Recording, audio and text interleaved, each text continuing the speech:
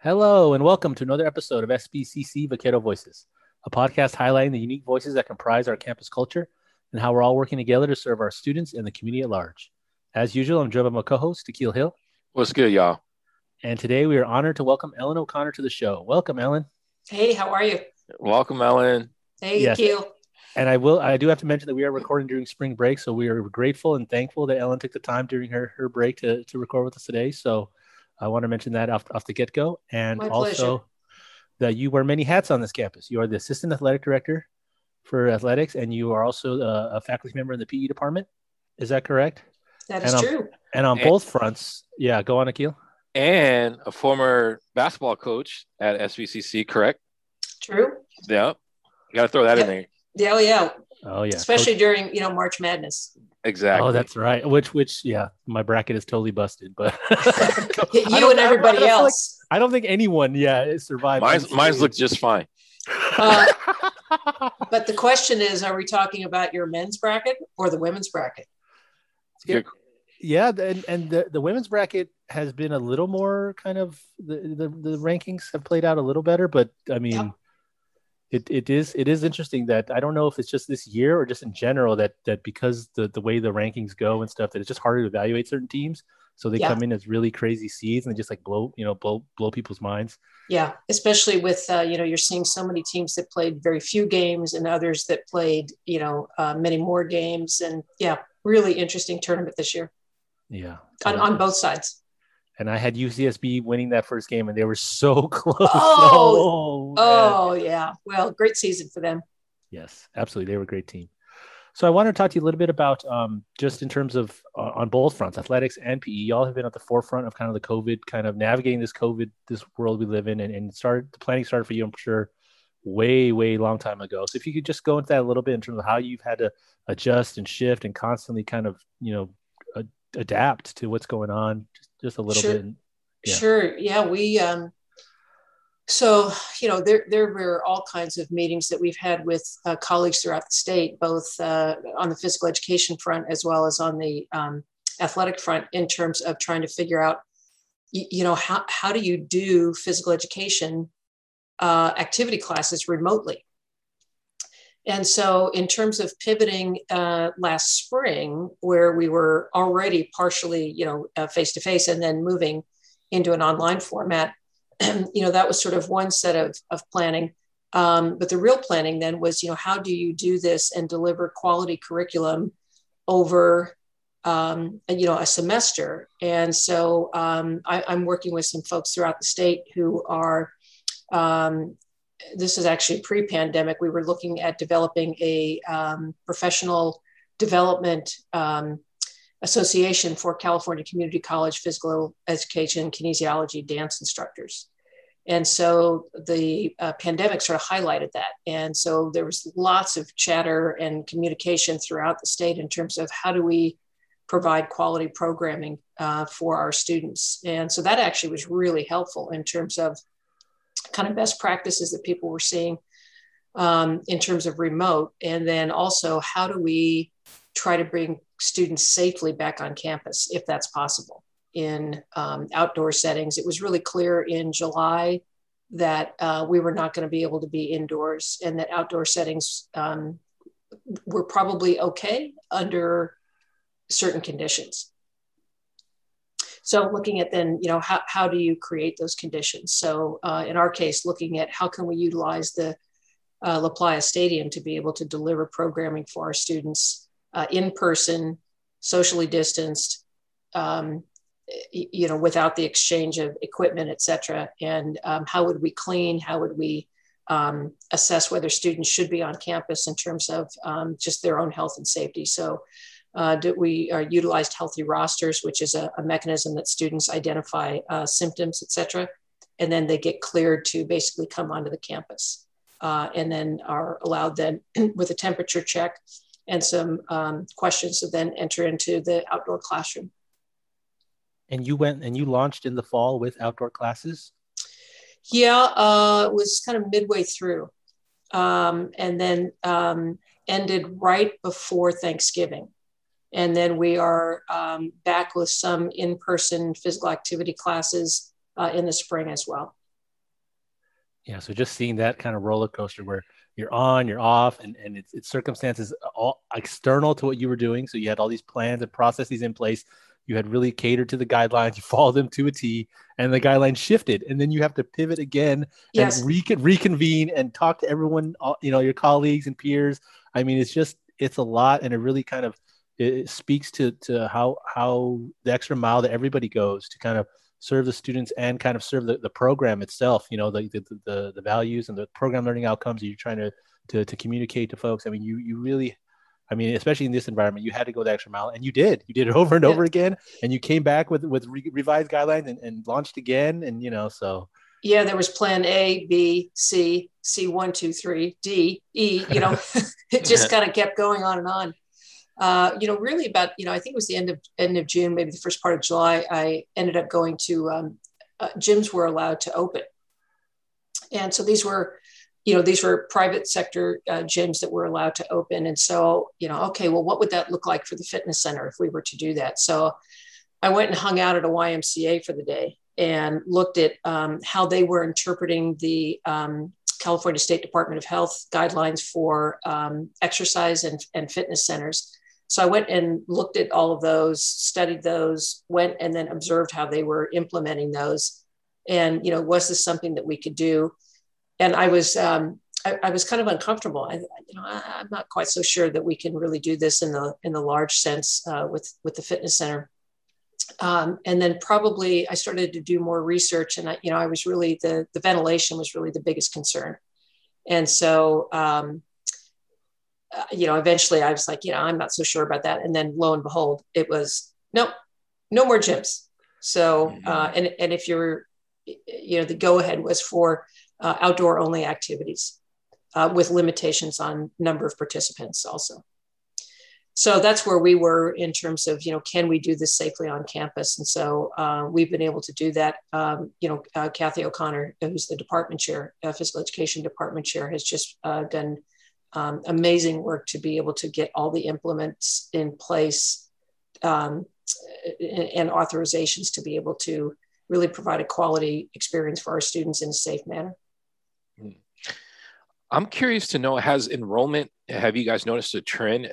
Has enrollment been up or down or kind of steady throughout the pandemic? Activity or lecture classes? Activity. Or both. Like the PD's 149, 179. Oh, those are definitely down. So what we've been using in that case, we went to, because the fitness center is not able to be open, we went to a remote, essentially fitness center. So we're using a thing called Bridge Athletics.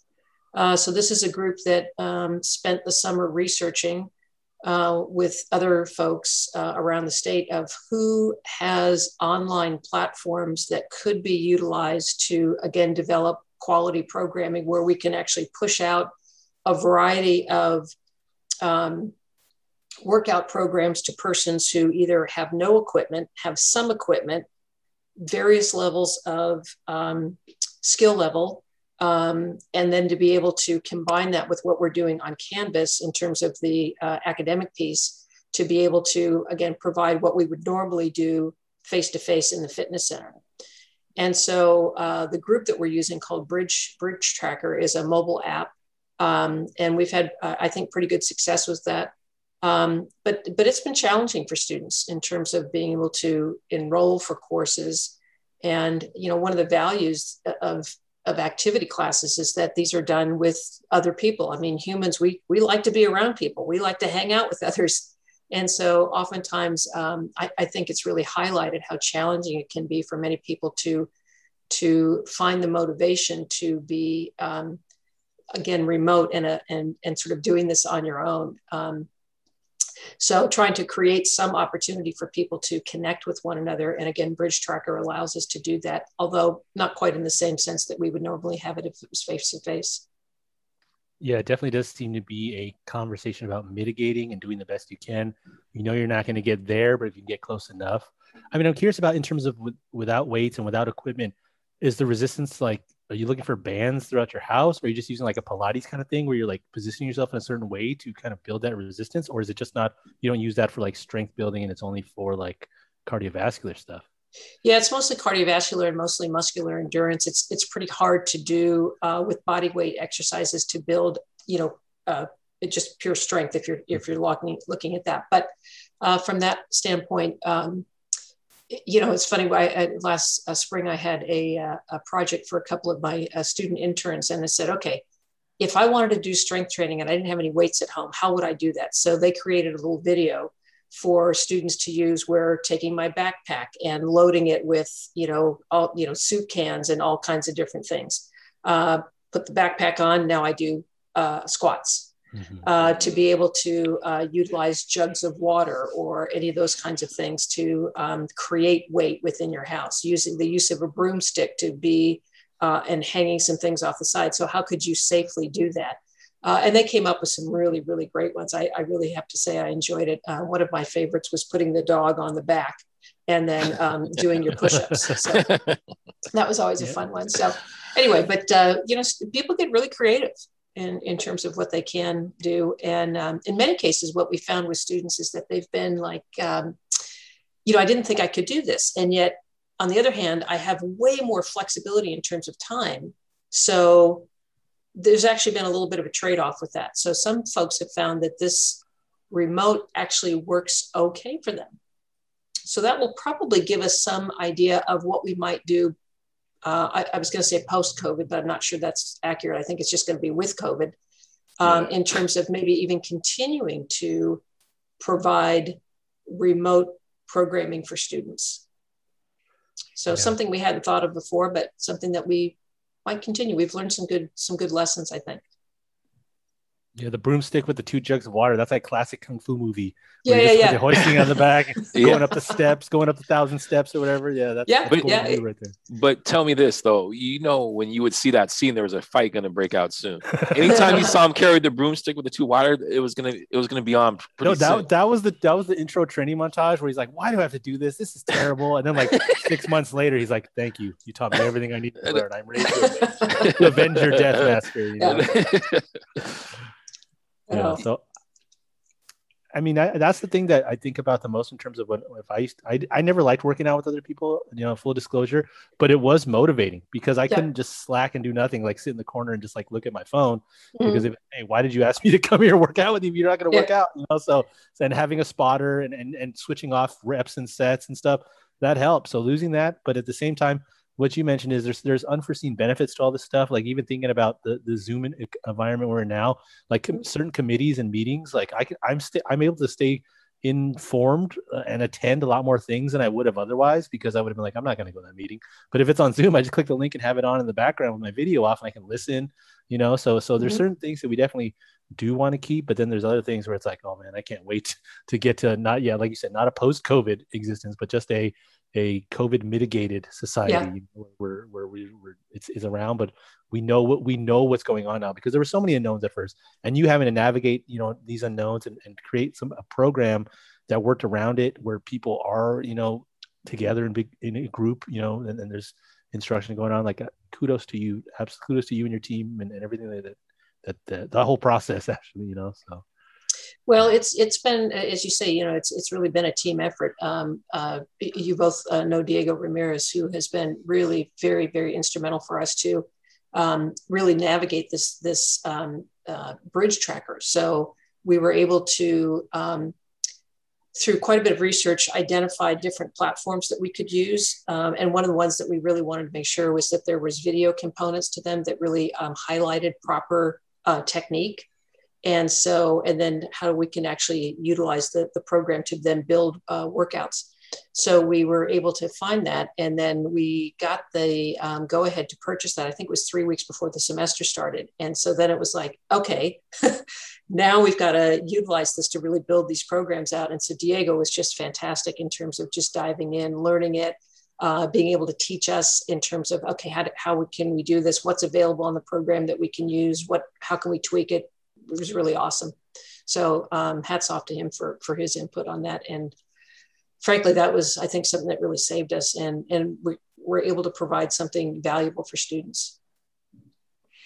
I think, I was kind of I was thinking about what you were saying too. And it's so interesting because in the light of the pandemic, I feel like exercising and working out is what is allowing a lot of people to keep their sanity in all of this. So, and the creativity part about like trying to look at things anew, where you're like, oh, I don't have access to this, but how am I gonna still continue with what my goals are in terms of conditioning and exercising? Like, like I like the idea of the cans in the backpack, or just getting kind of creative. It made me kind of think a little bit about, I think it was World War II, where people were like, okay, food was getting scarce and people started to, do the Hoover Gardens and stuff like that. It's just that type of creativity in the midst of adversity is always refreshing to kind of hear about, Yeah, I think it's the old adage, necessity is the mother of invention. And, we see that so often, and it's been really interesting to see how creative, as I said, students have been, or on the same hand that, that they might have taken, say, an hour to go work out. Many people find that, well, now I'm not having to travel. I'm not having to do these other things. So I can take these smaller segments of activity and put them in where I hadn't before. And that's actually been, I think, something that's been helpful for students in terms of, I can maybe manage my time a little differently on here. So that's been good. But the thing that we have absolutely seen with our students is the use of physical activity to manage stress and the amount of stress that our students are under, and how beneficial many have found exercise to be as a mechanism for just finding some me time to be able to have that sense of accomplishment. That I'm not sitting in front of a computer. I was always a little bit hesitant about the use of technology for exercising, because it's like, okay, let's get away from some technology. And I realized, that ship sailed, Ellen. You're going to have to just jump on board there. So let's get into the real world here. So, and it's actually this program that we use is actually quite nice, because it can be right there with you as your guide, or it can be a little bit in the background. So, depending on what your own relationship is with technology, you can sort of utilize a lot of the features or not. And so it can still be useful. Yeah, that's a great point you raised, because I've been able to keep up with doing some exercise just because I was always very excuse driven. Okay, I'll do it, but this is coming up. Oh, I got to do this. Oh, I'm so tired from doing that. But now I there's no excuse. There's literally no excuse I can make up that would be take precedence over taking care of myself. And you're right, when you're exercising, the internal monologue, like your brain is always running to yourself, of course. Sure. But your internal monologue while exercising, it's different for me than working. It's my working monologue and my exercising monologue. My exercising monologue is a lot more fun to be around. It's tired. When I'm tired, it gives me a break when I need a break. It's much more paced and measured. Whereas my working brain is like, okay, I need to get away from this for a while. So absolutely can co-sign that 100%. I did read a book over the pandemic, a few, but one of the ones was Atomic Habits. And the author on there, James Clear, talks a lot about habit stacking. And the concept of, so for example, here's one. So I wanted to add push-ups. I said, okay, so I'm gonna try to start my day out with doing some, just simple push-ups, nothing too dramatic. So I decided to add those you stack them to a habit that you do. Well, I make coffee in the morning. So now when I push the button on the coffee maker, I go and I do push-ups until it beeps that it's ready. It's usually about a minute. And so sense of accomplishment, finished it, try to do one more than I did the day before. But it's an easy habit. So now that habit is part of what I do. And so he has a couple of strategies that he uses that are I think are really pretty useful. So we've incorporated that into some of the modules that we do on Canvas around in the PE 149 classes. Or in the life fitness classes. And that's been helpful. Students seem to have that seemed to have resonated a bit with them, this idea of habit stacking. So you never know, maybe when you click on the next Zoom session that you have in the background, when the session starts, you knock out, 10 push-ups or something. And then, or every 15 minutes or, however you want to do it. Let's get it, Hong. You heard it there from Ellen first, man. No excuses. I mean, honestly, it's something that I started doing during this pandemic was push-ups, and I'm up to like, I think 3 sets of 20 now, where when I started, I was literally doing like on my knees with like, Yay! but That's awesome. Like, kind of, sort of. I'm still skeptical that my form is good, and I still find myself kind of like bending in weird ways. But yeah, it has been nice. Although if you ask me to do 10 right now with your eyes watching, I'd be terrified. I don't think I could do it. That's all right. Okay. Don't worry, I won't. I don't want to see that visual, hon. I'm good. I'm good. But the habit stacking, that it's a concept used in a lot of fields. Programming. The idea of iterative improvement, where you run. You keep building on the same. You have an initial program, you keep building, adding little pieces here and there, building pieces there, and it's just it's a good. That's very good, kind of a sound way of thinking. Where take your routine, add little tweaks to it, and it's fresh. It becomes fresh after a while. And if it's new to you, kind of thing. So. And it's okay if you count by 2 instead of 1. I'll do 50 push-ups then. Right? Yeah, there you go. See? I go by 5s though. So I did want to touch on, along with the PE classes, you also are the assistant athletic director. So if you would just go, touch on it briefly, the thinking process, or the process behind athletics through the fall to the spring to now not doing any of the spring season. Just kind of the thinking or process behind that a little bit.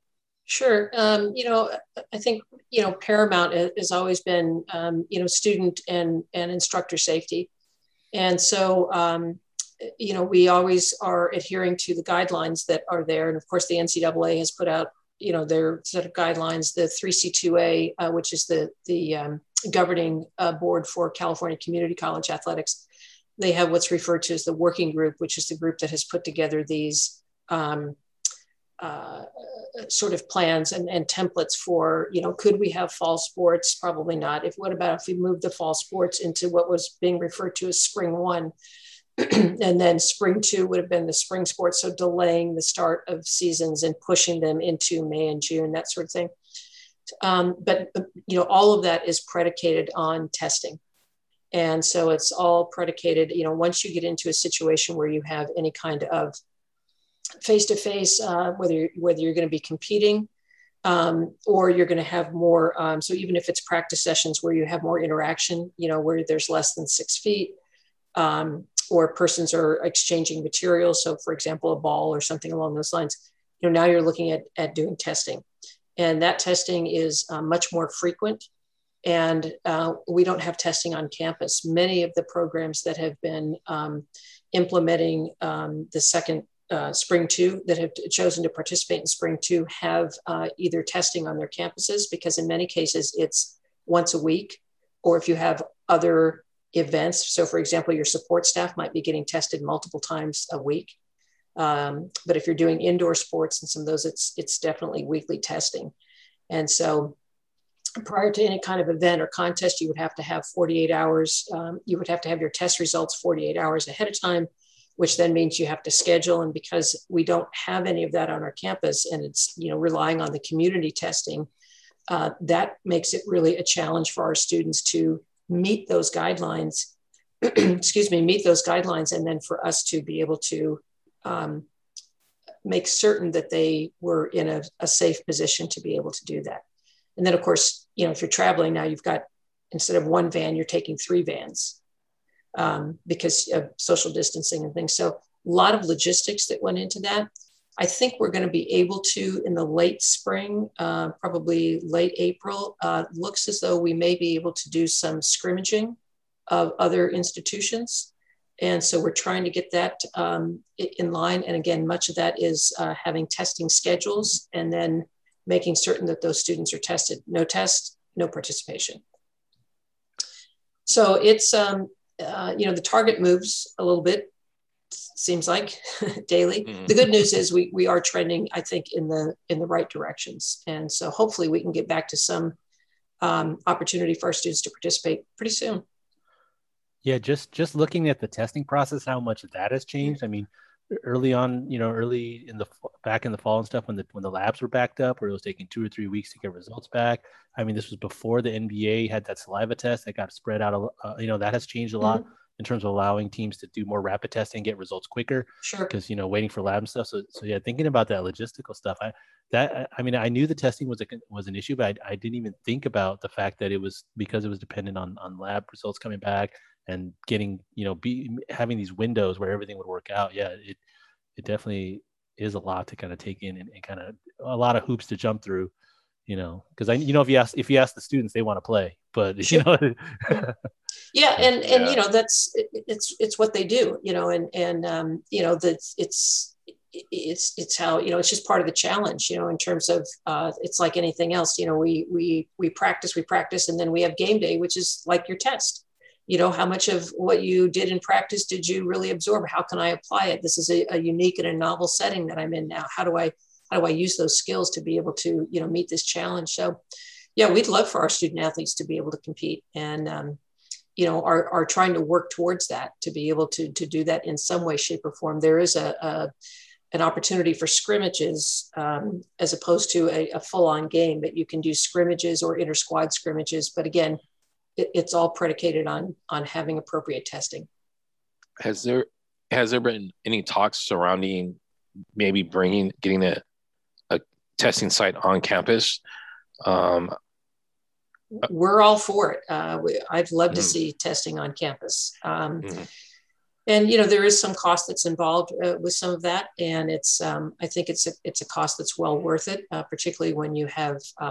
At this point, we're probably looking at somewhere in the neighborhood of, if you were to consider the spring sports that would be have the opportunity to scrimmage and want to take advantage of that. You're probably looking somewhere in the neighborhood of maybe 800 to 1,000 tests to be able to fully do that. But even still, I'm a big in favor of testing, even, when we get back into, so in the fall, campus testing, those kinds of things, even with it seems as though even with immunization and with the vaccine, you'd still need to have testing. So hopefully we can do that. I know it's being discussed. Where it stands in terms of approval, I don't know, but I do know there have been discussions about trying to bring there are several companies that do this on college campuses. And I know that as part of the HERF funds that were recently passed by the federal government, we are ranking kind of programs to use the HERF money on. And I know testing is one of the programs that is in that ranking list. So it just depends if that ends up being one of the programs that's passed through. But yeah, you hope it would get it done, because it would make the back end infrastructure of at least the testing aspect of it, because there are many pillars to consider. But the testing aspect does seem to be a big one, because in terms of that gives you like a clean bill to not be like freewheeling, but to at least have that baseline where you can now if you follow guidelines, you'll be okay. Yeah. Well, especially because there's so much asymptomatic spread. Yep. You've got to have a way to be able to track that down. And the asymptomatic spread is more prevalent in folks that are younger and healthier, and our athletes are the youngest and the healthiest of their demographic. So in terms of if someone's going to be asymptomatic, it's going to be them. And so I always and if you look at other sports, I like there has not been a sport that has gone on to play that has not had some sort of incident or infection or outbreak on some level. So that has to be something that weighs as well, because there are still a lot of unknowns. I mean, the myocarditis stuff was coming out, and there's still not a lot known about that. So I definitely think that the fact that y'all took a more cautious approach and decided to wait and see how things are going. I commend you for that as well, because the pressure around you was probably play, just make it happen. Like if we were a business, you'd be like, just do it and worry about the consequences later, kind of thing. But y'all really did it right. Yeah, kudos. Well, and I think also when you consider, and we as an athletic staff, we meet weekly on these things, and one of the core values, not only of our institution, but of the 3C2A, is the health and welfare of our student athletes. And, we're in a pandemic. So, how do we really demonstrate that as well? And I know our colleagues also feel the same way on there. And so when you have testing available and you can meet those guidelines, it makes the competitive part more doable. But without that, it's you just really can't. Yeah. All right. Thank you for illuminating the picture on those fronts. Yeah, you're welcome. We're going to do a little more illuminating, but more on the personal side. What brought you to SBCC, or what was your path to SBCC like? Over the years. Well, it's an interesting one. Well, I thought it was, so I was finishing up my graduate work at UC Davis, and the woman that I was coaching with. So I was the assistant coach for the women's basketball team up at UC Davis. And the gal that was the head coach was dating a guy who lived in Carpinteria. So here we are up at, near Sacramento up at UC Davis, and she's dating this guy down in Carpinteria who happened to be the cousin of Margot Handelsman, who was an academic counselor at Santa Barbara City College for years and years. I think she retired probably, maybe early 90s. Anyway, so they were dating, and she came back to the office one day and she said, I'm looking at this job at Santa Barbara City College and I'm thinking about applying for it, but really you should apply for it, because I was studying exercise physiology. I was working in an adult fitness program at the time. I was working in the School of Medicine at the time up at UC Davis. And so the job was a women's coach of either basketball, track and field, or volleyball, and then fitness center director and physical education instructor. So she hands me the job announcement. I thought, oh my God, this sounds great. It's what I do now, except it's all under one roof. And so I applied for the job, and here I am 30 some odd years later. So, yeah. So I might not have heard about it had Pam Gill not been dating Ron Fisher at the time. So there you have it. It's those little wrinkles and twists of fate that do make the stories interesting. How does the butterfly effect? How do these two forces come together? And there's always little things like that. That's great. Yeah. So that's what got me down to Santa Barbara City College. I do also want to ask you, since this is Women's History Month, and this episode will air in time to get there in time for March. But as a woman in the kinesiology, physical education field, I mean, I guess if you would just talk about that a little bit. I mean, I'm sure it was not great at times, but I'm sure it was also great at other times. So it was, if you could open up on that a little bit. Sure. On the great side, I had just some amazing mentors along the way that were both as a high school student, and then also as a college student, women who were in the field, who were just great role models in terms of how they ran their programs, but also their contributions to larger issues. And so their opportunities to be involved in governance, typically within either the athletic organization or the physical education organization. So, on both sides, kinesiology, physical education, and on athletics, I just had really wonderful mentors, female mentors. And of course, you don't see too many of that now. When we start to look at the NCAA tournament, women's tournament has kind of highlighted some of those things in terms of the decline of women administrators in athletics. So, back in Title IX days, in 1972, about 90% of women's teams were coached by women. And now that's down to about 43%. And you see fewer and fewer women as athletic directors. In the 3C2A, I think there are maybe 10, and it might be less than that. So that's kind of the negative side of things. So, it's, for me, as I said, it's been a wonderful career. I've just literally loved every second of it. And yeah, there are challenges along the way, but I think oftentimes, the big picture is getting to work with student athletes who are just incredible sources of energy and enthusiasm, and insight is really a privilege. Yeah. Yeah. I mean, in terms of what we're learning in terms of diversity, equity, inclusion, like, you want folks that represent kind of who you are. You want a balanced representation. So if you're a women's basketball player, it's a benefit to be coached by a woman. She understands the process a little more. I mean, some of those guys are taskmasters, and they might not understand in terms of wear and tear on certain joints and muscles it'll change depending on So well, I think sometimes you see that on with either gender. That oftentimes some outstanding male coaches of women's sports, some really outstanding male coaches of women's sports also. So I think it's one of those things where again, I think representation is enormously important, and I know how much that benefited me. So I had all women coaches. There were women athletic directors. So in terms of my own path, could I see myself doing that? Yes, actually, it wasn't what I set out to do, but it's what eventually happened. I always laugh because I was actually going to go into corporate fitness. And so I went into to UC Davis to pursue a degree in exercise science and look at going into the corporate fitness world. And when I got there, the women's basketball coach said to me, we had known each other, and she said, "Hey, I'm looking for an assistant JV women's basketball coach." This is back in the days where they actually had junior varsity teams. And she said, "I'm looking for a JV women's basketball assistant coach." And I said, "Oh, I don't think I'm going to have time. It's, I'm here going to graduate school, blah, blah, blah." She said, "Well, it pays." And I said, "It does." And I thought, she said, "It pays $400. And I thought, well, that's $400 that I don't have. I'll do it.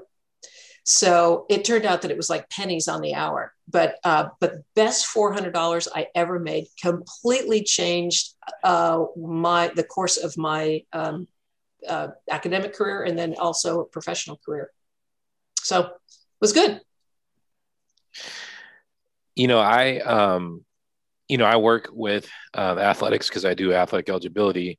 And I can say that, Ellen's definitely is an ocean of knowledge and understanding. And I remember when I first got the position and I was, just like any job, when you first get, you kind of struggle through certain areas, and I just remember, learning the process, and they're like, okay, so now you call up, and I think you were actually the interim director at that time, because Ryan Byrne had just left. And so then they're like, okay, so then you're calling up the athletic director, and they're going to come and double check your work. And I remember Ellen was the director at that time, and she came up, and man, she had her earphones, she had her little pencil. She was just like going through what I was going through, and with detail and precision. And so I just have to take a moment and just thank you for, doing what you're doing in women's sports and being in that space, because we know it's so male saturated, and it's such a great thing when you see representation and true representation of someone who's in the job, knows the job, the ins and outs, and can school you, And so I just remember I have to say thank you for that, because there was one moment I remember I was struggling. I'm like, I don't know if I'm ever going to understand this. And you were like, no, you're going to get it. This is just part of the process. You got to believe. And she was coaching me up, Han, basically. She wasn't getting paid pennies on the for the hour for that. But again, like it definitely came into to play for me. I saw her coaching skills, and then when she left, I felt better. So I was like, man, she just straight coaching me up right now. Well, and as you know, that stuff is so detailed. Athletic eligibility. Yeah. Oh my gosh, yeah. And so thank you for the work that you do with that, because it's you gotta go down the rabbit hole on those things when you're in that athletic eligibility, because you're looking at time frames, and you're looking at units, and you're looking at duplication of things. And okay, which student was that? The one student I did? Yeah. No, yeah. I hear you. It's and Akil, you do a great job with that. And that athletic eligibility, I always trust when you say this person's eligible, they're eligible. You haven't missed anything all the way through. So thank you for all that. Really makes a big difference. You got 2 years left, man. Come on, let's get you in, man. I wish I wanted to play basketball so bad, but I'm too short to play my position. I'm I'm more of a post-up power forward, and I don't have the skills to. I'm like Allen Iverson with practice, so I was never. but I do, with the coaching, it is two sides of it. There's the X's and O side, and there's just that mentorship, communication ability, and just talking to you right now, Ellen. I mean, I can feel that communication is genuine and pure, and that's what reaches people. You can't teach that kind of coaching. Like there's not a motivational speaker class and so that can really get you in that vibe to kind of to convince people what you're saying. You really just have to believe it, and then they believe what you believe. So I mean, that X's and O's is solid as well, because listening to you talk about all the eligibility requirements, I know the minutia very well, but then that more esoteric, unquantifiable, that X factor. I mean, that's what great coaches have, and I can feel it here today. So yeah, she definitely has it. Well, definitely we evolve over time. Let's put it that way. I've learned a lot over my years, and I think if I had to go back and do some things differently with coaching, I probably would. Relationships are so important, and oftentimes, stress and other things. Sometimes you're not your best self, and you have to evolve to be better, understand yourself more, and be able to then deal with situations where you can be, fully engaged, I think from an emotional point of view, and not be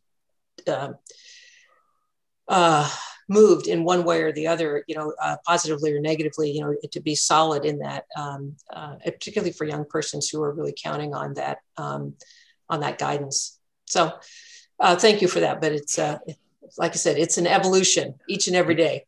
You did your 1,000 steps with the broomstick and the 2 buckets of water. There you go. Yes, you did your 1,000 steps. We understand. Yeah, definitely, she has. All right, moving on to Good Eatin'. This is our food section of the show where we highlight any meals you've had recently, food you've cooked, restaurants you've been to that have been giving you life. If there's something you could bring up, Ellen. I did. It's interesting because I'm not a big cook. I don't do that quite a bit, in the sense I like to cook, but I'm not, it's just usually when I'm hungry, I just want to sit down and eat. And so restaurants, and let's face it, Santa Barbara has some amazing restaurants, and lots of them. I heard a statistic once years ago that, you could eat out every day in Santa Barbara, every day of the week, and never eat at the same restaurant twice in a year or some such thing. So, eating my way through Santa Barbara would be probably a fantastic retirement gig. So, but in terms of food, a friend of mine, over the holiday, we were talking about food and that sort of thing. And this person had gone on a trip to Italy, and so had this bolognese sauce that at an Italian restaurant somewhere, and asked the Italian chef, for the recipe. So I said, oh, okay. So anyway, she sent it to me. And so this bolognese, oh my gosh, it's fantastic and easy to make. And so, so I did that a couple of times, and it was wonderful. Really, really good. So if you like an Italian bolognese, I'd be happy to share the recipe with you. Is there like a secret wrinkle to it that really makes it amazing? Or is it just kind of the confluence of everything coming together? Like there's not an ingredient that sticks out to you like, oh, is that tarragon? I didn't know you would put tarragon or something like that. Or well, I think it's the combination of things, but I did discover that in the process of it, I've made it twice. And the first time by accident, I was, what had I done? I had, so it was onion and carrot and some other vegetables, and you were supposed to chop them up, and I just threw them in a Cuisinart, and I kind of did it a little bit too much. And so they weren't quite pureed, but they were, let's just say they were really finely chopped. So, but that batch was better than when I actually did it, and I just chopped them with a knife. And there were bigger chunks of that sort of thing. So I think it might be the wine that is in it that makes it really come together. I think that might be the secret ingredient of it. So, and I'm not somebody that I ever really cook with wine or any of that sort of thing. And so that was always kind of nice. It's just, you just dump in about 1.5 cups of good red wine into it, and it's delightful. Yeah, that's always my thing too, right? When I'm trying a recipe where you kind of go off the beaten path by accident, not like intentionally, and then it comes out really good, and then you try to make it again and you follow it to a T, and it doesn't taste as good as you did it the first time. And I always wonder, why is it like that? Like, is it maybe the expectation of trying it the first time, or is it like I do that a lot? I do that a lot where I'm just like, I mess up a little bit, but it comes out better than when I'm following the instructions. I don't know. Maybe Yeah. it's just me. Well, this one has ground pork in it and pancetta also. So, and that gives it a really nice flavor as well. So, yeah, I don't know. I'm with you. Oftentimes I make something and I don't know whether it's the anticipation, like, I've really wanted to make this. And so I do, and it's totally fantastic. Maybe it's not, but it seems like it is.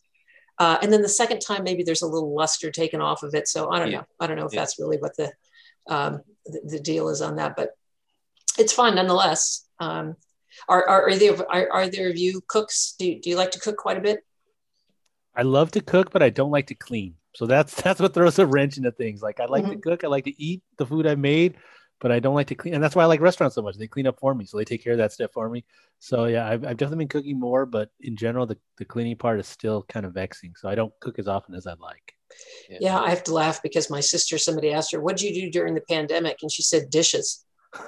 Yes. I think about those old Palmolive commercials where like it makes their hands soft. Like I should buy Palmolive. Like that's when marketing works, when you like get your hands like, oh God, that's a problem. Yeah, lots and lots of dishes. Yeah. So what do you got for us? What's your pick? My pick for this week is, I was thinking about our conversation about Korean barbecue last episode, and I was looking for that kind of communal eating, and I was thinking about hot pot, Chinese hot pot. Which is another kind of thing where there's a bowl in the middle with soup and you dip meats in there and you eat it. So kind of like shabu shabu, but it's like, it's like a spicy broth. But there's a place in Goleta called Uniboil, and they do individual hot pot servings. So I've eaten there. Yeah, and you can get it to go, and it travels reasonably well.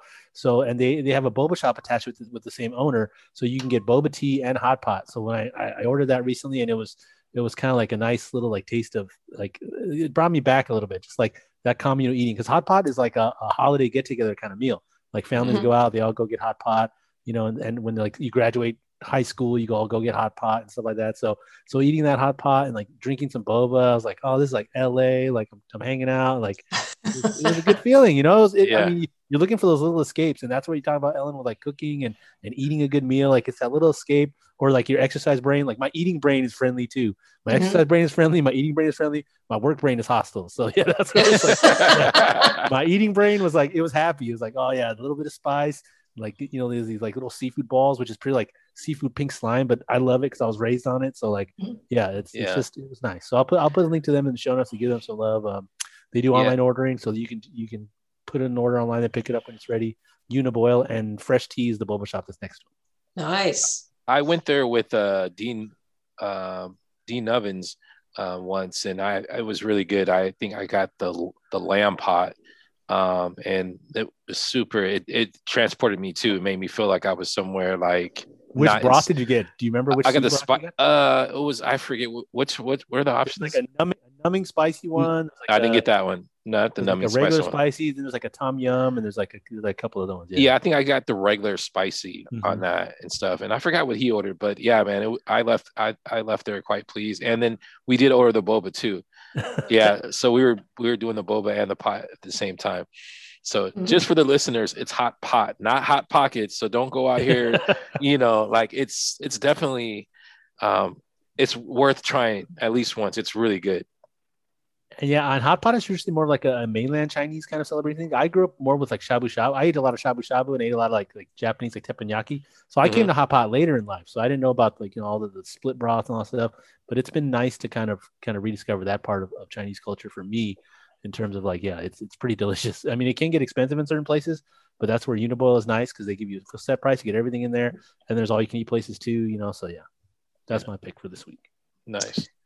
I have to say, I am so looking forward to, as restaurants begin to open again and, get able to get back out and experience some of the really just, as you say, just a lot of the delightful food that's out there that is, things you wouldn't make at home. I would, I don't have those skills to be able to do that. And but to be able to enjoy just the creativity that people bring to meals and to the experience of eating. It's wonderful. And I'm looking forward to those opportunities again as things begin to open. Yep, definitely. Creativity and hospitality, because that's the service. When the service is really good, I I can excuse a mediocre meal. I can't excuse a bad meal, but a meal that just gets the job done food wise, but where the service is really good and you really feel taken care of, like that's still a good experience to me. I mean, it's why I love, like like a lot of restaurants where I always tell people I don't have any taste because I like everything. But no, I mean, I know when something is bad, but I also know when they're trying really hard and they really put their all into it. Like I have to respect that no matter what. So yeah. That hospitality aspect of it is important. Right. You'll get a kick out of this, especially because Akil, I know you're a Yankees fan. Through and through. Through and through. So I went to Yankee Stadium, the new Yankee Stadium, a few summers ago. And so I'd never been and I wanted to go check it out. Anyway, so one of my all-time favorite things to do is go to a weekday day game baseball. That to me is like playing hooky, right? So anyway, so there I am, and I'm in Yankee Stadium. So get there early, and of course have to get the hot dog and the beer. So anyway, go to the concession stand, and this woman who was an older woman who was serving this gets me my hot dog and the beer. Big smile on her face. She just looks so happy. And I said, "Can I ask you a question?" I said, "God, you just seem so happy." And she said, "Well, I am." She said, "I love my Yankees. And I want to make sure that every person that comes to this stadium has the best time of their life watching my Yankees." And I said, "That is such a great attitude." I said, "How long have you been at this job?" She goes, "This is year number like 43. I was like, good for you. I mean, she was delightful. Yeah. Best dog and beer I've had. No question about it. Yeah, absolutely it was. And the Yankees, did they win? Well, they played the Oakland Athletics, and yes, they did win at that Of course time. They won. That's what we do. That's what we do. Yes. So it's good. It was a good game. Yeah. Well, that's funny because that kind of leads into my choice for food for Good Eats this week. And my pick is a spot that's located on Figueroa Street, kind of right adjacent to the transfer center or that parking lot right there. But it's called Norton's Pastrami in Delhi. And I ate there actually a couple of days ago, and I got one of my favorite things to get is Mom's PLT. It's the pastrami sandwich, just simple, but the pastrami is actually fried, so it's a little bit crispy. So you get the salty, the crispy, and then you have the lettuce on the bread, and man, it's so good. It's so good. It's one of those spots where if you blink, you'll walk past it. So it's right actually next to, I think it's right by Zona Seca, but it's definitely the people are from New York. Their hours are like really kind of, they have a small window. I think they're open from like 10 to 4. So you only have a small window to get it, but it's definitely, you go in there and it feels like you've been transported to somewhere in New York, just small, like hole in the wall space. But man, those pastrami sandwiches are good. They have a whole slew of things, but that's what I'm sticking to this week. The PLT, Mom's PLT. I get extra meat because you know how we roll on. We play to win the game. We don't play to lose it. We play to win. Well, so, I was just going to say, I actually thought you were going to describe one of my favorite restaurants in Santa Barbara, which is, if you are a fan of carnitas tacos, Los Arroyos, which is right next door. Next door. It is right next to door. Norton's, and it's right next door. But the one that is downtown, which I think is the original, their version of the carnitas, it's a little crispier than some of the other ones. And they are so good. I don't even know what else is on the menu because that's all I ever order is the carnitas tacos. As someone that worked downtown, I ate it both regularly, and Los Arroyos has Taco Tuesday. So on Tuesdays, the tacos are a little cheaper. So if you want to try the carnitas taco or any other tacos, Los Arroyos, Tuesdays is the day to go. I like Norton's also, and they have the little benches outside to wait, so they are pretty COVID respectful in these times. But I mean, if you're a pastrami purist, the pastrami on the flat top is controversial. But me, like I said, I just care if it's good, and their pastrami is really, really good, and it actually is a twist because to me it makes it unique. Like if you're a pastrami purist, you're like, oh, they don't just steam it; it's pan fried, but it's like No, they're the only ones that do on the flat top, so you get those crispy edges, and Yeah, those crispy edges really, Hey. really make it. And the pickles on Pickles? each table, that little jar. Oh yeah. I called my mom because we have this saying that we say, slap your mama good. So after I finished eating, I said I called my mom. She's like, why are you calling me in the middle of the day? Because my mom, she's like always has fire, right? She's like, she doesn't answer hello. She's like, why are you calling me in the middle of the day? And so then I was like, well, you weren't here, so I couldn't slap you. But I just ate this mama's PLT, and it would slap your mama good.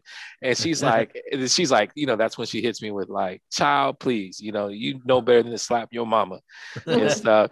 But it is really that good, and so like how we talked about how things are opening up and things are, we're kind of trending in the right direction. Would definitely urge people that are in the Santa Barbara area. I know sometimes my picks usually are in the Oxnard area because I'm all about the taco trucks, but this spot is definitely one to kind of, support local business. I think they opened up I remember when they opened up, it was like, I think like late 90s they opened up. So they've been on the block for a minute. So it's worth checking out. The pickles are good. And I'm going to actually have to, full disclosure, I did order the chili cheese pastrami fries as well. So, so hey, you handle both. You handle both in one sitting too. Man, we don't. That's impressive. Don't be putting my business out there on the show like that now. But yes, I did. So that's one thing that you will see on the menu that you probably won't find in other places: pastrami chili cheese fries, and and it's good. One thing I haven't discovered here in Santa Barbara that I used to have when I was a grad student. So up at UC Davis, they have a restaurant up there called Symposium, which is a Greek restaurant. And they do pizza, but they do it out of phyllo dough. It is so good. I can imagine. Yeah, it is good. Really good. So I come to Santa Barbara. I find a Greek restaurant. I went in. I said, I don't see pizza on your menu. And they, looked at me like, it's a Greek restaurant. We don't do pizza. Wrong country. Yeah, wrong country. So I said, really? Yeah, but there's this restaurant in Davis that does it. And they said, well, then go to Davis. So. I know of a couple Mediterranean places in San Luis Obispo. One place that does pizza with Mediterranean, like shawarma, gyro, and stuff. Mm-hmm. But I don't know if they do a phyllo pizza because that sounds incredible. Oh man, it's good. If you're ever up there. Dough. I had a student the other day. She said she was transferring to UC Davis. I said, that's great. Here's where you need to eat. Dropping true knowledge. That's right. Here's where you got to go. Yeah. Oh yeah. I'm going to look it up now afterwards. I'll put that in the show notes because I will take the time to look it up myself first. Yeah. And I will phyllo dough pizza in UC Davis. All right. Mm-hmm. Yeah, it was a good one. Yeah. So moving on to our higher learning section where we, if there's any book, music, movie, TV, video game, anything that has given you life, a piece of culture. I know you dropped the Atomic Habits book on us earlier, mm-hmm. so you can expound on that if you want, or if you have something else you want to suggest. Here you go. I read a lot of things. I like to read leadership, and I enjoy oftentimes reading. I read different coaching books and that sort of thing, particularly from the standpoint of like how do organizations perform well. So I'm just kind of a fan of Jim Collins in the Good to Great, and Built to Last textbook. So I ended up reading recently his How the Mighty Fall. And, of course, this is sort of looking at, his original work was around Built to Last, which was, looking at these iconic companies and, what makes them so iconic, Sony's and Hewlett Packard and, all these other different ones. And then, of course, one of his colleagues says, well, that's great, but, how did they get there? So then he writes Good to Great and, the comparison of different companies in terms of how they went from being, pretty good companies to really just iconic. And then, of course, the next part of that is what happens when these iconic companies fails? What are some of the hallmarks of the decline? And so I was reading that recently, and it was sort of an interesting kind of thing, just, as the world changes and as, life around us changes, what are some of the telltale signs? So it's a good book. I recommend that in terms of, if like I said, I like looking at organizations and sort of what makes them really good, what makes them, what do they do in times of trouble? And this one was kind of an enlightening textbook on there. Actually, not so much a textbook, even though he is, his research is all, or his writing is all based on the research that he does in the business world. But yeah, it was interesting. 5 stages of decline, and the first one being sort of, kind of resting on your laurels and sort of thinking about, not so much what got us to be great, but we just are. And so that's just how we do it, because, we just are great. And so that sort of that shift from how do we get there to, and kind of a lack of analysis, sort of an arrogance about, what makes you great. And sort of that's kind of the hallmark of beginning, the beginnings of decline, and then getting away from what it is that really makes you great. And then looking at decisions that, you start grasping for straws when you realize you're on the way down, and you start to you get away from really what really got you there in the first place. What are your real core principles? And so it's a good one. I recommend it if somebody was a good to great fan. The follow-up is interesting. Yeah, they're good. It's good concepts, and it's different because after the fact, it's easy to evaluate these kind of things, but in the moment, it's very tough to notice these imperceptible changes that are happening around you. Like when you get to that level of greatness, maintaining that level of greatness is difficult. Very difficult. I mean, it's one of those things they talk about boxing all the time. It's not about winning the belt. It's about getting the belt, losing it, and getting it back again. That's a sign of a true champion, So when you're at that top level for so long, I mean, a lot of times you don't even notice that you've done anything differently. You think you're still doing it the same, but in order to maintain that level, it's not doing it the same. It's going even farther when you think you've already pushed yourself to the limit. So it's one of those tough nuts to crack. And I worked at a video game company before I came to SBCC, and I worked there during the first year. They broke $1 billion in total revenue. And in terms of, if you had to tell me what the process was and how we did it, but nobody could tell you. We just ground, nose to the grindstone, just powered through it. And then you look on the other side, like, I can't believe we made it through there, So it's one of those things where in the moment, you can't evaluate it. It's only, the power of hindsight and time to detach yourself from the situation that you can even begin to kind of form coherent points around what happened, because it was all craziness at the time. Yeah. We'd never done it before. We were just doing what we were doing, but ramped up and hoping that was enough.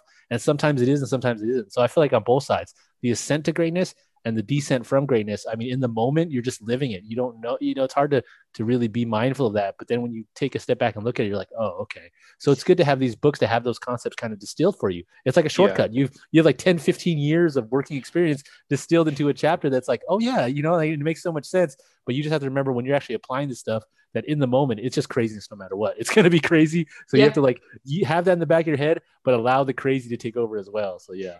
Well, that's why I really like Jim Collins's work, because he does take a lot of that sort of, what does he call it, from chaos to concept, of taking, what seems to be these kind of disparate pieces of information. And yet, if you look at them in a certain light, you can see how they really do connect. And having those dots be connected is like, oh, kind of illuminating, like, yeah, okay, now I really understand it. Yeah, his third point is always looking at sort of the denial of data. That, we got there, and then, maybe there are some things that are slipping, but, that's just, but that's because of, a pandemic, or, something where, we don't really get to the essence of what it is. So sort of denying what some of that is, I think can be a real, opportunity, where we have opportunities for growth. Oftentimes thinking about things new. I think in many ways, that's where the pandemic has been. In some ways, it has given us a different lens to really look at some things that will probably change how we do business and how we teach and things in the future. And not all of that being bad. I think many of that's were giving us some insight that probably we thought about before, but really didn't take the opportunity to explore. So at least I know from my perspective, thinking about teaching online, and then, okay, now you have to teach online. Okay, yeah. So, yeah, having that chance to be reflective, I think, is time well spent. And how easily all these conversations go from great companies to sports teams, athletics as well. I mean, all these conversations about be the ascent to greatness, maintaining greatness, how to mitigate descent. And these all apply to athletic teams as well. All the great dynasties, you thought they'd win championships forever. And it's just a little psychological change or maybe slight physical decline. And then your whole methodology has to adapt, or else it starts to taper down a little bit or taper up. So, yeah. If you ever get a chance, the New York Times, and I've forgotten who the author was, it ran a really excellent piece on the Warriors, Golden State Warriors, and sort of looking at how they approached, because their ownership was a lot of the Google folks. And so they applied the same principles in terms of how they would acquire a startup company or some sort of something that was in the tech world. And so applied some of those same lessons to the Warriors. It's really fascinating. So I don't know, Akil, you probably know, and Hong, you probably do too, that they had been a playoff team and they had Mark Jackson as the coach, and but didn't feel that he could take them to the championship level. And while he was an excellent coach, they just didn't think that he had what it took. And so they were looking for somebody with a little bit more flexibility. And so anyway, and then of course, who's the PhD in basketball, right? That's the person we really need to have guide us. And so they brought Jerry West in. And anyway, it was just fascinating how they applied those principles to the building of this, has become a dynasty basketball team. Yeah. I remember Mark Jackson too. I was like, what? They got rid of Mark Jackson? Yeah, because that's the thing. They went to the playoffs and they were not good before that. They were bad. They made the playoffs a couple of years of Mark Jackson. They were better. But to have that recognition in the moment, like we want to be even better than this, when this was a high water mark for them in the past, 5, 10, 15 years. Mm-hmm. I mean, that's a lot of guts. And it's a move where if it backfires, it's costing people their jobs, but they still took that chance and they saw it through, and look what happened, and then, so that's a good lesson to learn for sure. Yeah, that's the difference. Go ahead, Ellen. Well, I was just going to say they had certain principles that they wanted in a leader, and one of them was flexibility and the ability to sort of take input from a variety of sources and give it its due weight. And apparently, one of the big things was in one of their first series, I think, championship series. And I've forgotten who it was against, but the guy that was the film editor, and in that hierarchy type thing, that's, if you're the film editor, you're not on the coaching staff, whatever. But one of the film editors said, so-and-so is just torching us. And if we put Andre Iguodala on, that's how we're going to win this championship. And I guess Kerr was like, yeah, you're right. And so, so that idea filtered from, a person that had been watching all kinds of film, got his recognition and said, yeah, let's do it. And apparently that was the key to victory. Shoot, I'm going to try that when we come back to sports. I'm going to hit up Ropolis. I'm like, man, you just need to do this. I probably won't go over that as smoothly as that, though.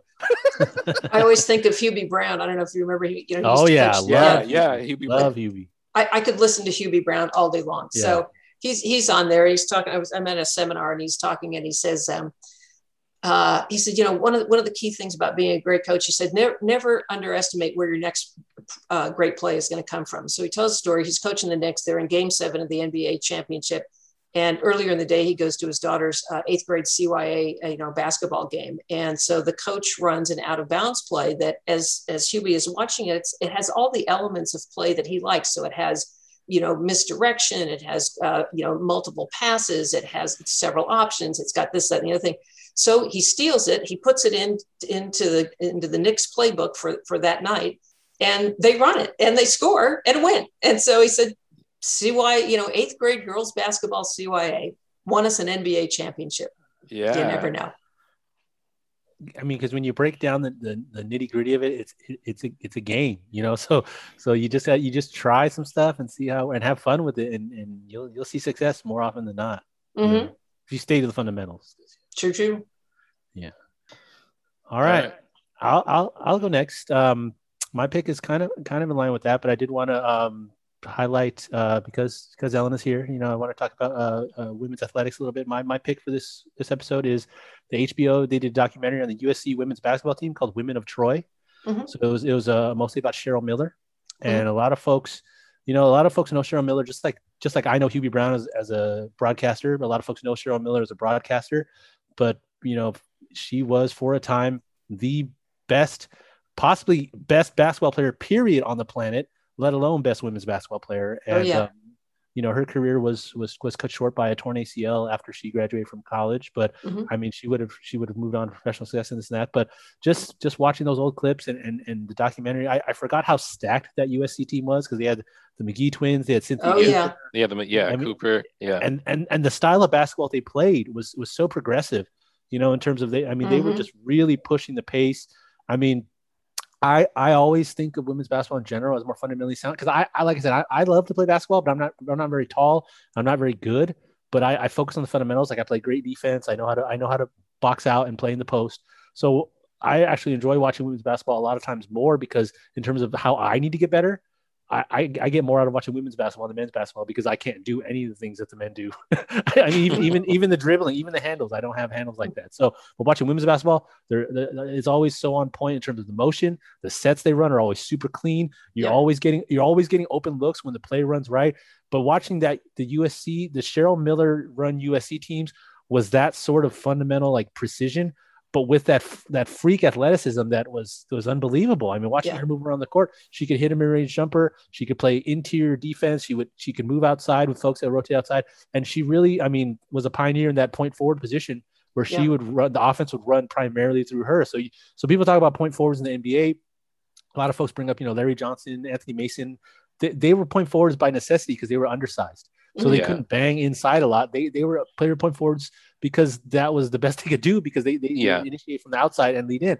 Cheryl Miller was a point forward not out of necessity, because she was the best player on the court. She was one of the tallest players on the court. She could bang you inside if she wanted to. She could hit a little mid range. I mean, her game was almost perfect. And then just seeing the stories about how she beat Reggie all the time in one-on-one made me also think about Reggie Miller's career, where he's primarily an outside shooter, because he's playing against his sister all the time, and she's way taller than him, and he's not laying up on Cheryl Miller, so he has to shoot threes all the time. So just like her impact on and off the court, and just for the game of basketball and basketball culture as a whole, I mean, just a true icon, and it's one of those things where even seeing how Cynthia Cooper's career blossomed after USC, and she went to play overseas and then came back and won championships in the WNBA and really got that league off the ground. Like, the impact of that USC team, period. The McGee twins were great players, and they ended up having one of the twins ended up going professionally overseas as well. I mean, that whole kind of dynamic, it was a good documentary, but it was just great to see those clips again, and how great that team was, and how fluid that basketball was. Because, I mean, like I said, I love the game. So just like, if you love the game of basketball, or just love kind of, and it does go into Title IX as well. So it's a good primer on Title IX, on women's athletics, but just great basketball. Like, Cheryl Miller was so amazing. And people forget about that, because she's such a good broadcaster too. And now I think she's a coach at Cal State LA for their basketball team. But really, really great footage, really incredible. I didn't realize she was coaching. I think at the end of the documentary, they showed her at Cal State LA. I think she's the women's basketball coach there now. Because she coached for a bit at USC. Yeah, and she coached in the WNBA, I think, for the Phoenix Mercury, or when they first started. Oh, yeah. I'd forgotten about that. Yeah. Mm-hmm. Well, that's a good one. She's, those are some good hooping years. I'll tell you, those were fun teams to watch. And then, JaVale McGee is, I think he's Pam McGee's son. Yeah, he is. I totally forgot about that. Yeah. That's his mom. That's awesome, because I love JaVale McGee too. People give him a lot of, they get all over him because of Shaq and a Fool and all this. JaVale McGee. But he is good. He is. I mean, yeah, he's got game, and he plays well. He's not some loose cannon out there. He is and he isn't. But I love JaVale McGee too. Yeah, man. Yep. Lisa Leslie and I remember Cheryl Miller. Cheryl Miller and Lisa Leslie was another one of my favorites too. Mm-hmm. Like, she just had such an all-around game. Man, another player that whose career was cut short by injury, and who makes an appearance in the documentary, Rebecca Lobo. Lobo was an amazing college player, and I saw her when she went to WNBA. She got drafted by the New York Liberty, I think, and I was like, oh man, it's a wrap. She's going to dominate, and she tore ACL, and it's just one of those things where medical technology being what it is now, I mean, it's better now, but it just is amazing, because Cheryl Miller and Rebecca Lobo, those are ACLs. It's not even Achilles, not even it's an injury that is definitely rehabable now, but at the time, I mean, yeah, just the medical progress that we've made over the years is accounting for a lot of that too.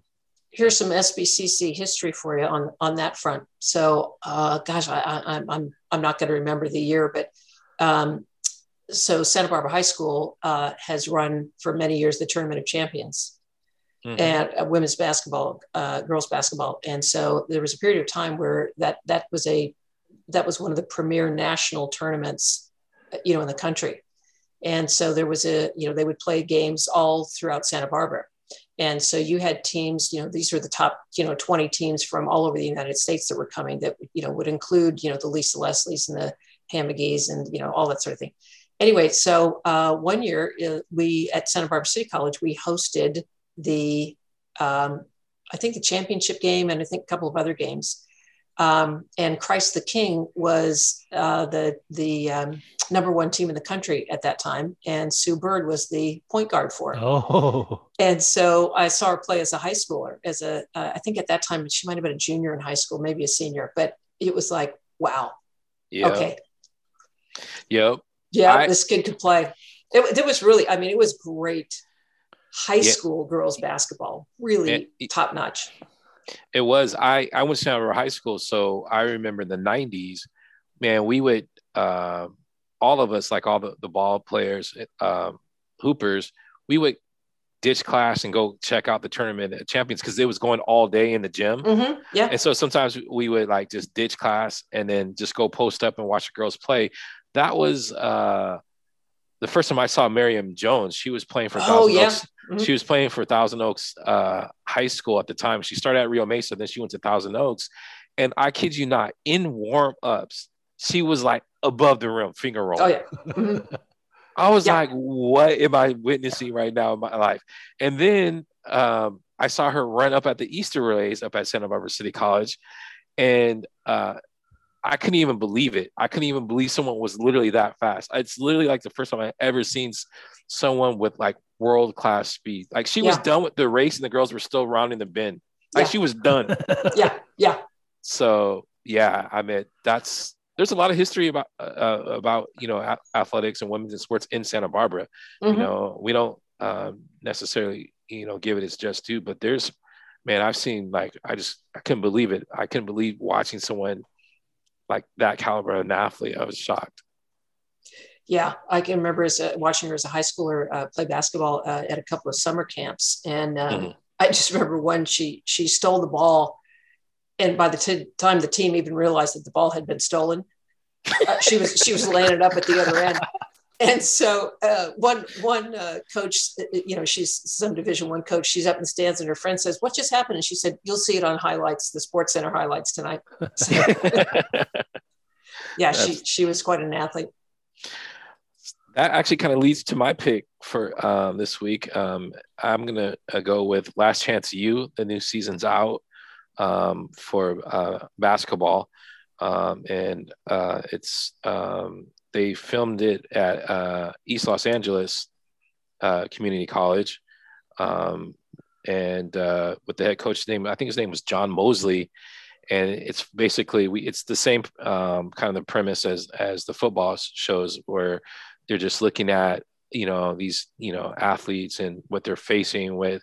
It talks about a few guys that were rising stars, top national recruits coming out of high school that bounced back, just didn't make good decisions. Just a really good story. I'm hoping that they'll do something, an episode or a series with women's sports, because that needs to be centered. But just the normal stuff, good stories about redemption and facing adversity and all the universal things that we know that our student athletes are faced with. Like you see them show like the food insecurity and what they're eating, and like it's just it felt like, yeah, this is what our students are probably faced with too as well. Mm-hmm. And then it was actually cool because they're in the Triple C AA conference, and so it follows them all the way up until their state championship, and then they actually play Allen Hancock in the semis, or I think towards the end of the season, and that was a back and forth game. They ended up winning, but then that was the last game they played because it stopped due to COVID. So I just gave away the show, but but anyways, the morals and the lessons are still there, and it's definitely worth watching. And I hope Last Chance U centers women sports, because that needs to be done. And it's an interesting show because it's folks that like were Division I players and folks that could ball and like had pretty good basketball careers, but for some reason or another just didn't end up getting that break and getting on next. So it's like a second chance, that's why, the Last Chance U. So some of these folks, I mean, you could tell they could play, and you could tell, but just life circumstances, things around the game and that aspect of it where you're taking these folks in, and yeah, they on the court, it's a cohesive team.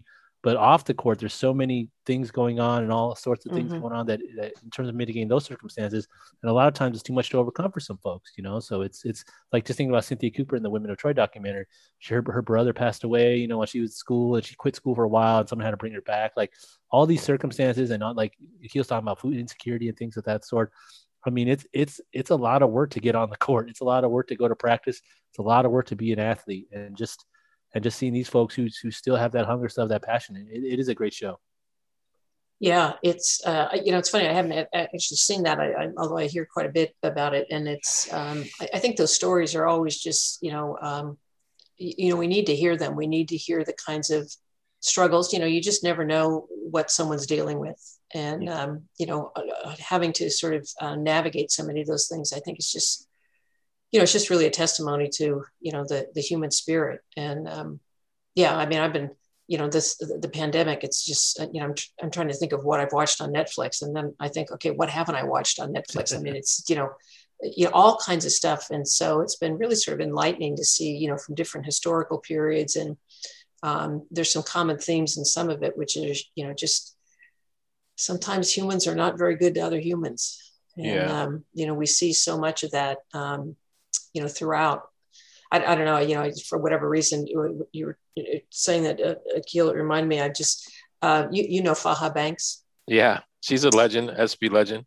Yeah, well, I just got a text from her today, and we were, as we were texting back and forth, we were lamenting about the Division I women's basketball weight room, and that controversy. Mm-hmm.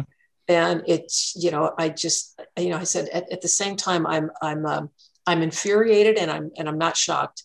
Yeah. Which is a weird feeling in and of itself, to be like, oh, again, Yeah.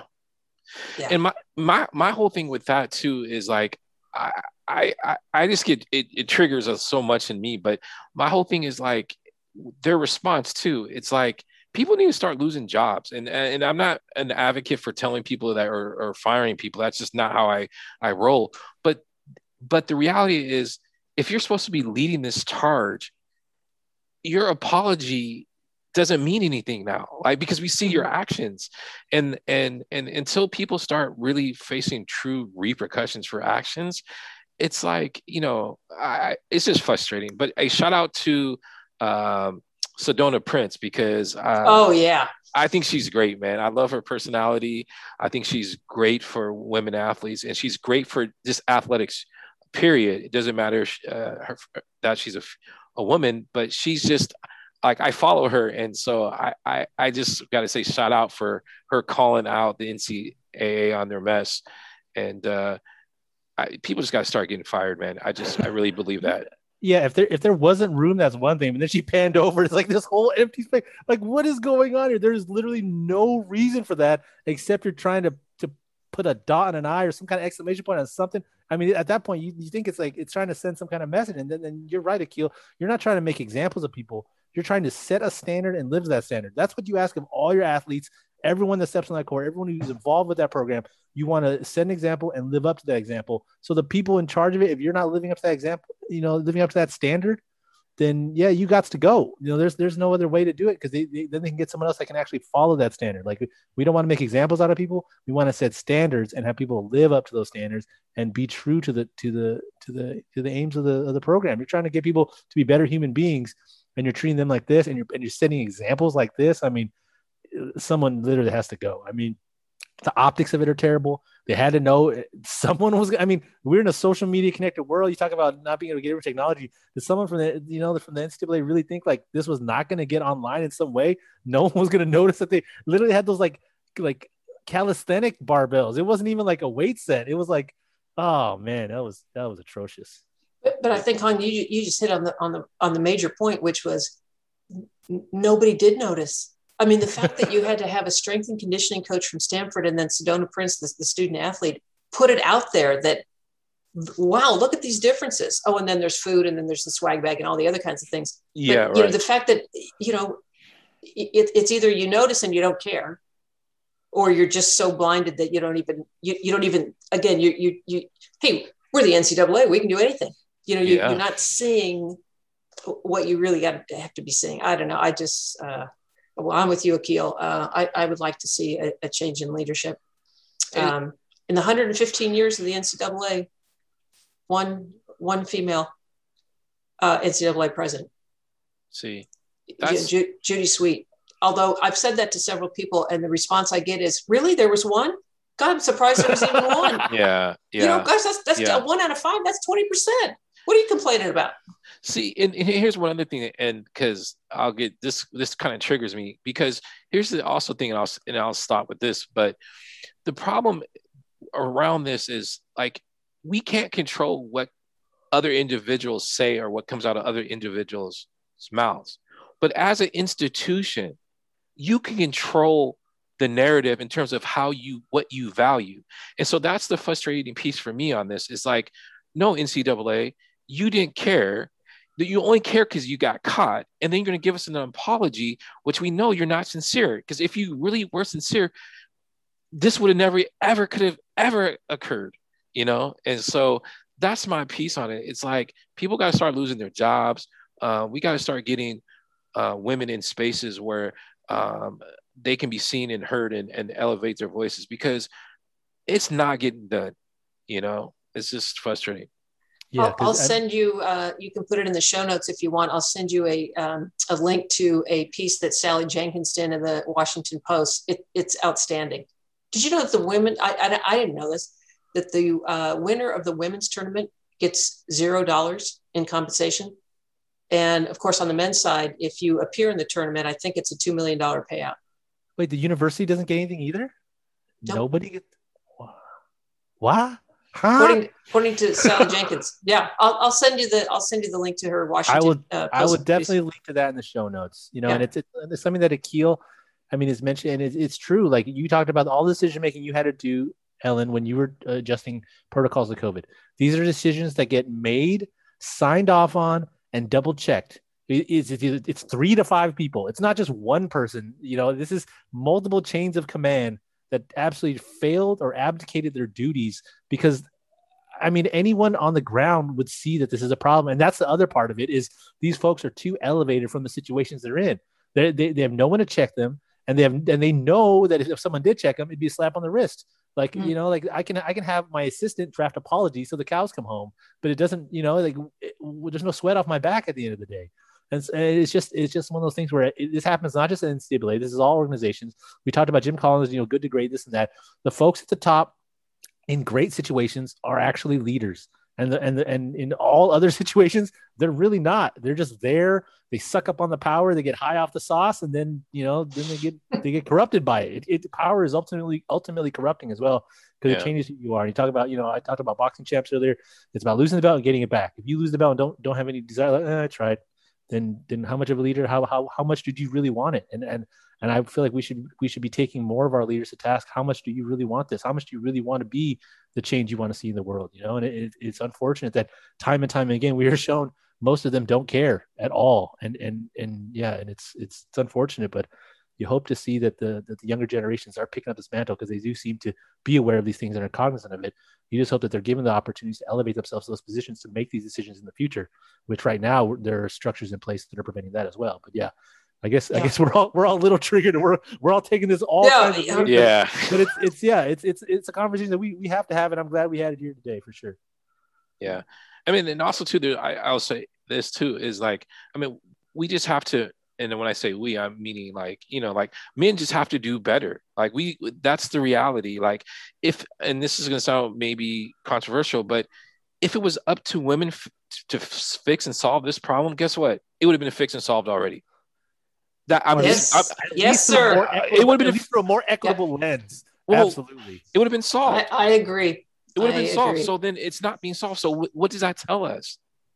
Anyways, I'm done. Yeah. I'm done. It tells us that the methodology, the process in which they got their positions that they were at, it was slightly foul. one and one. No bonus right there. Yeah. Well, yeah, that's it's as I said, I just it doesn't shock me, and yet and I know there. I'm not sure who the senior executive is that's in charge of events, and oftentimes people make mistakes regardless of gender. In terms of not all women I think have the right answers, and not all men I think have the right answers. I think having multiple viewpoints in decision making can be valuable, so that things don't get overlooked, don't get swept aside, don't get put in a position where something doesn't happen because of we couldn't find a way to do it. So no, I agree with you. Akil. More voices is better. More voices always is better. Team of Rivals. There's that book about Abraham Lincoln's presidency. They made the movie about it, and it's that was the main point, was that you need those voices at the table that will challenge you at every moment, because you'll never challenge yourself and test your own thinking unless someone's pushing you and saying, "Hey, you're crazy here," and you're like, "Well, you know what? Let's hash it all out." And there was a lot of headbutting, a lot of conflict, but those conflicts, got resolved for the good of the nation. So it's yeah.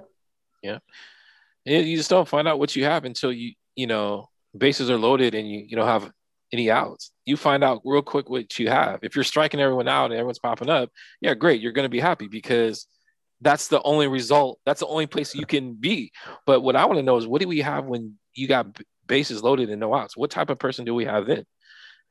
It's not through good times do you figure out what you have. It's through adversity you really figure out what you have. And how many teams out here have the guy who subs himself out and pays for a ringer to come in from somewhere else? That's yeah. So yeah, that was truly higher learning. I feel like a better person after having that conversation with y'all. So thank you both for that. Thank you, Ellen, for coming on the show today. Yes, thanks for coming on, Ellen. I appreciate this, and it's so great that you've done Vaquero Voices, and many more episodes to come. Yes. Anything else you'd like to mention about physical education or athletics before we send you on your way?